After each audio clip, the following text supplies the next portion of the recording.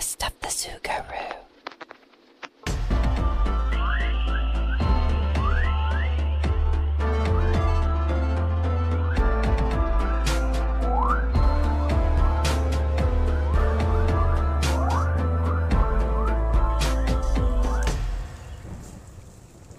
Episode 11, The Brick. You'd think a successful assassination of a monster would go over well for the people that the monster controlled. But when you simply replace the face of the monster, the innards will continue on, business as usual. The people can only endure so much oppression and degradation from their leaders. Under enough pressure, the plight of the people will explode. The explosion is often so immense, it takes down anything and everything in its path, including the people. The people won't tolerate incompetence for long. When you're already lost, there's no room for misguidance. I sit in my office, watching the lively cityscape beyond my window. The light pollution washes out the stars, making it hard to see my destiny. From what I can see, my future's despondent. Over these last few weeks, the people have become exceedingly fed up with the new regime, which is ironically the old regime. They protest against policies put in place by the group of men who took down their great Fuhrer. Down in the street, a protest rally has begun. After his assassination, the Fuhrer was made out to be a martyr, a modern-day deity. It's disturbing, and a complete backfire from the plan. The people are worthy of decent leadership. They need a leader who will stand beside them, not in spite of. I want to join the protesters, to lead them to a new position. They need to know they're not alone. I can't stand this anymore. I'm trapped. I'm being driven to insanity. The chants of the people become louder, haunting me. My mind deviates the chanting into a guilt-driven hypnosis, shouting the attacks in the direction of my own culpability. The people know I've let them down. I have to get out of this room.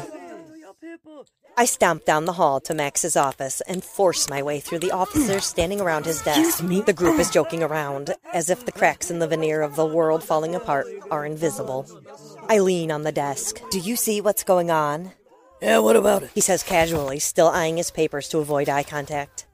I snatch the papers and toss them to the floor. The people aren't happy. He looks up at me with a sullied look and nonchalantly sits back in his chair. Those rebels are never happy, Abby. He holds out his fingers for his new assistant to manicure. I watch as Max and his assistant delve into one another for a moment before I spin his chair around to see me.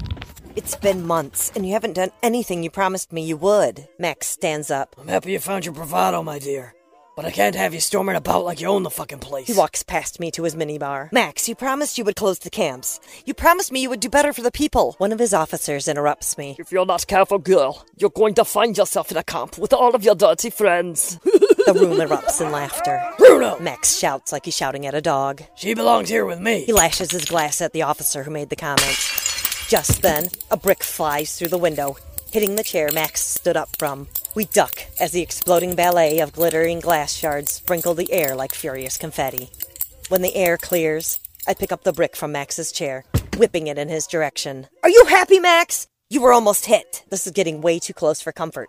Hell, I was almost hit by that fucking brick. Easy, Abby. Max stands and dusts himself off. Remember, they're just some wackos down there on the street. He looks in the mirror to straighten his tie. Captain! Bruno rushes over to help Max adjust his uniform. Yes, sir. Take care of those brick-thumping bastards who think they rule this place. The captain starts out the door, but Max stops him. And also, find someone to clean up this glass. Yes, sir. The captain salutes and takes his men out of the office. I pick up the brick again. This time, I hand it to him. Max, you can't just ignore the plight of your people. He stares at the brick for a moment and dismisses his assistant with a blow of a kiss. She leaves. Max is almost ashamed. Abby, you don't understand. You think it's so easy. You have to listen to them. I take the brick and wave it in his face. They're a good aim. You should be happy it wasn't a bullet this time. He snatches the brick from my hand. I don't have to listen to this shit. He whips the brick into the garbage can beside his desk. If I give in to their demands, there'll be another group out there tomorrow. And another. And another. Get it? He paces nervously, rubbing his hands in frustration. I control the status quo. I'll keep the status quo. I roll my eyes. Status quo, like you would know anything about the status quo. We hear yelling outside, followed by a barrage of gunshots. I know this much. Max cups his hand to his ear to exaggerate his listening to the struggle in the street. Status quo has returned. I'm telling you, Max, if you don't do something good for your people, that brick will weigh you down. Those bricks aren't my people. He stands in the mirror and combs his hair. Buzz off, Abby. If you like those damn bricks so much, go join them in the fucking trash. He kicks over the garbage can and the brick slides to my feet. As determined as I am to help the people, I need to change the subject while it's just me and Max in the office.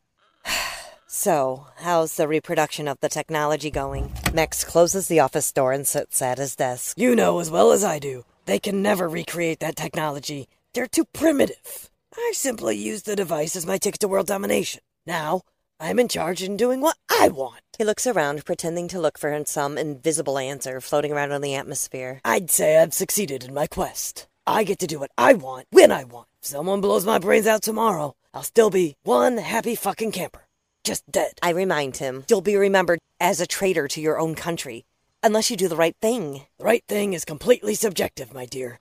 I'll be remembered in history as someone who did what he needed to do to survive, and became a mighty ruler. I belong to my own country. How many people can say that? I roll my eyes. Touché. There's nothing more to say. The decision's been made for the quagmire to continue, and Max will fight his own country for a sliver of a piece of history. I return to my office in defeat. I've fallen for a dirty trick. I've sold today for the empty promise of a better tomorrow. Days later, the atmosphere is still unbearably thick, like something is about to give. I want out. I don't know how, but I will get out of here, alive or dead. A commotion in the hallway snaps me out of my bat of self-pity. I open my door to the chaos. Officers and soldiers are scurrying around, burning papers in barrels throughout the building. I step into the chaos, becoming swept up in the hustle. The flow of people drags me through the labyrinth, deeper into the turmoil. Somehow, I make my way into Max's office, where he's frantically tossing papers into his fireplace. I place my hand on his back. Max, what's going on? The Allies are close. We're all fucking dead. He tosses papers in the direction of the fireplace, but they hit the mantel, bursting all around the room. Everyone's leaving us. What? Isn't this premature? I think it's safe to say we've changed history. Somehow a troop of allies found out about the change in Nazi power. They found a weak point and pushed their way in. He watches the fire grow as he tosses in another stack. I don't have time for chit-chat, so either help or run away. I begin picking up the papers from the ground, which failed to make it into the fireplace. I slowly toss them, one at a time, into the fire. Where am I supposed to run, Max? He shoves more papers into the fire. Run anywhere. Far from here. Some of the officers and their families are taking shelter in the bunker. They're hiding in the bunker. That's desperation. I watch him for a moment. Are you going there? He reads the papers in his hand, ashamed. No, they hate me. I'd be safer with the Allies. He wads the paper in anger and whips it into the fire. Now I'm burning all this shit to cover my own ass. Rage boils up inside of me. You could have changed things. You could have been a hero. I don't want to hear it, Abby. I told you it wasn't as simple as you wanted it to be. Now get out of here and go find a place to hide. I crumble up a piece of paper and whip it into his face. You coward! You're the worst kind of evil. You let the bad shit continue with full knowledge of the future. I leave him to ponder my words. In my office, I lock the door and stare out the window at the pillars of smoke in the distance. Although I'm lost as to what to do next, I need to eat something. I cannot get anything substantial from the kitchen. The staff abandoned early, taking the food with them, and I don't blame them. As of now, the only ones left in the building are me, and the ones burning evidence. I open the top drawer of my desk. Luckily, I have a bag of almonds and a small bottle of Jaeger stashed away. Next, I go to my radio and search through my 78s for some smooth jazz to muffle the mayhem. As if it's meant to be, my favorite album, I Want to Be Alone by Cat McKay, falls from its sleeve. Yeah. Me too, Cat. Me too. Volume at full blast. I place the record on the shaft and start the turntable on repeat. The piano begins and I sink into my couch, goodies in hand. I listen intently to the music. As Katz tickles the keys, he tickles my soul into a state of happiness. I pop open my bottle and relax into my own little apocalypse party. The Jaeger takes control of my mind, and I'm taken on a charmed journey through the stars, far away from this hell. No worries, just me and my universe, reuniting swimmingly. Finally, the booze steals my consciousness, giving me sleep I've needed to dream of a magical rescue. I open my eyes in a quiet darkness. Electricity has been cut off. I put on my thickest sweater and delicately enter the hallway. The craziness which swept me away earlier has now set with the sun. There's no one around but smoldering burn barrels crackling away the sins of the Nazis. The smoke burns my eyes and stings my nose as I quickly squirm through the barrels on my way to find Fear Mackenzie in his final moments of leadership. Distant explosions and the voice of the occasional wanderer on the street are magnified on the marble floors, making the emptiness lonelier in the now vacant halls. Nothing left here but the remainders of an empire crumbling to ruin. In Max's office, I find him watching the once raging fire die. His isolated aura, pleading for contact with another life form. "Hey, Max." I sit next to him with my head on his shoulder. "Sorry about earlier, I was just tired." You're supposed to be hiding, Abby. He takes a gulp of bourbon. We're almost here. "Where am I gonna hide?" I lean in to get a glimpse of his face. "They'll find me no matter what." You're right. I'm nothing but a coward. He takes another swig of bourbon and offers me a sip. Initially, I did want to make this place better, but I was met with flack and gave up. Eventually, I just got swept up in their fucking delusion. I know you did. The spirits burned my already drunk stomach, causing me to feel nauseated, but equivocally numb. I never had control. He takes the bottle back and finishes it. But if you repeat a lie enough, people believe it. He tosses the empty bottle into the fire, which is now reduced to red embers. People believe it. You'll always find someone to believe the lie. To spread it. He lights his last cigarette and tosses the empty package into the fireplace. One last flame erupts. I believed it. I was stupid. I thought I had some say. So many fucking people around me all the time. They'd toss a few papers onto my desk and demand a signature. Never knew what they said. They're all written in German. I'm such a maroon. I've been here for years and can barely say speakins or English. He thinks. Looking back, they wanted it that way, so they could use me to assassinate Adolf and steal my ideas. Those greedy fucks. I wrap my arms around him. "I'm so sorry those greedy fucks did that to you, Max." Well, don't worry. I screwed them over. He smiles.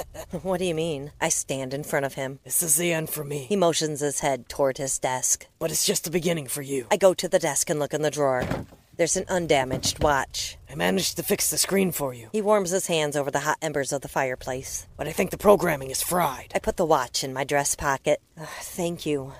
He nods. They destroyed the other one. His eyes hide in the shadows of his skull as he looks in my direction, but not at me, at the emptiness. His pain brings tears to my eyes. "Come with me." The distant battle explodes, reminding us time is short. He pushes me toward the door. Go away, Abby. I have to do this. "Do what?" I push him back, startled by his insistency. He takes out his gun. If you don't leave, you're gonna join me. "You going to kill yourself? You really are a coward." Coward? No. Running away is coward. He looks his gun over. He's found his final love. This way, at least I die with honor. Not shot by some kid who was given a gun and told to follow orders. I've been that kid, Abby. He closes his eyes and caresses his gun's smooth barrel against his face. I welcome her escape. A boom from the street. A bombshell hits the building, knocking us to the floor. I cough to clear the dust from my airway. My ears ring with a painful echo, and my head pounds. I sit up to find my surroundings. The window's been shattered and the wall breached, causing the floor to lean. The entire front of the building may just collapse. I crawl to Max, who has propped himself up under the mantel beside the fireplace. "Max, we gotta get out of here." I pull his arm. He pushes me away and raises the gun. I am about to get out of here. I try to grab the gun. "Max, don't do this." He pushes me even harder. I have to, Abby. He points the gun at me. Want to come with? I flinch. Didn't think so. He aims the barrel at himself. I place my hand on his knee. "We can get through this together." You know, as well as I do, I've done some bad shit. I don't care anymore, and I don't want another chance to screw up. He places the barrel in his mouth and closes his eyes. Before I can respond, he pulls the trigger. The gunshot rings into the atmosphere, shattering my bubble of thought. Bloody mist speckles my face as the rest of the Red River trickles down the slanted floor, unleveled by the explosion. I stand, gasping for air. I scream, but nothing escapes my lips. I can't look at him. When I find the ability to gather myself, I pick up the purple velvet curtains hanging crooked on the nearby window to wipe the blood from my face. The soft velvet of the curtains reminds me of naive times. I bought these curtains at a small shop when I still had hope. Like many things in this country, I'm sure they were ill-gotten, probably taken from someone who was no longer considered worthy of such extravagance. I didn't think about where they came from at the time. I wanted to believe the lies. I guess that makes me just as guilty as anyone else. The disgusting actions these curtains represent remind me how real the situation is. The delicate velvety fibers now feel like sandpaper. I turn again to the room. The only light is the dull candle on the mantelpiece, which had fallen on its side in the explosion. I rip the curtains down and toss them onto the body. I'm so sorry, Max. I apologize as I use him to climb on the mantel. My heart thumps as I stumble over the velvet mound to grab the scrap of candle. I stand, dust myself off, and try to be rid of the contact I had with him. I have to get out of this room and try to clear my head from what I saw. I collect my emotions and make my way to the wine cellar. I find a dry corner in a tiny dark pantry behind some shelves. I clear out the spider webs and cover up with my blanket, rocking gently as I scream and cry out my emotions. The dank and musty basement is like the netherworld exemplified. I'm utterly alone, trapped by my own misjudgments. The candle burns out, making it gloomier in the cellar, intensifying my fear. Gunfire lurks deep into the night. There's no rest for the troops as the Allies creep closer to town. Alone with a mind like an empty slate, I wonder how much time I have as my life ticks down to 0. That reminds me. I reach in my pocket and grab the watch. I roll it over and over in my fingers, feeling each part of its smooth surface. I want to try and use it, but there's no button or port or anything. What is this thing? My thoughts are joined with the sound of rats darting around in the cellar. Occasionally, one scurries across my foot. I should be disgusted by my current situation, but I'm just happy I'm not entirely alone. I wish I could remember who I really am, because I'm not this woman I'm pretending to be.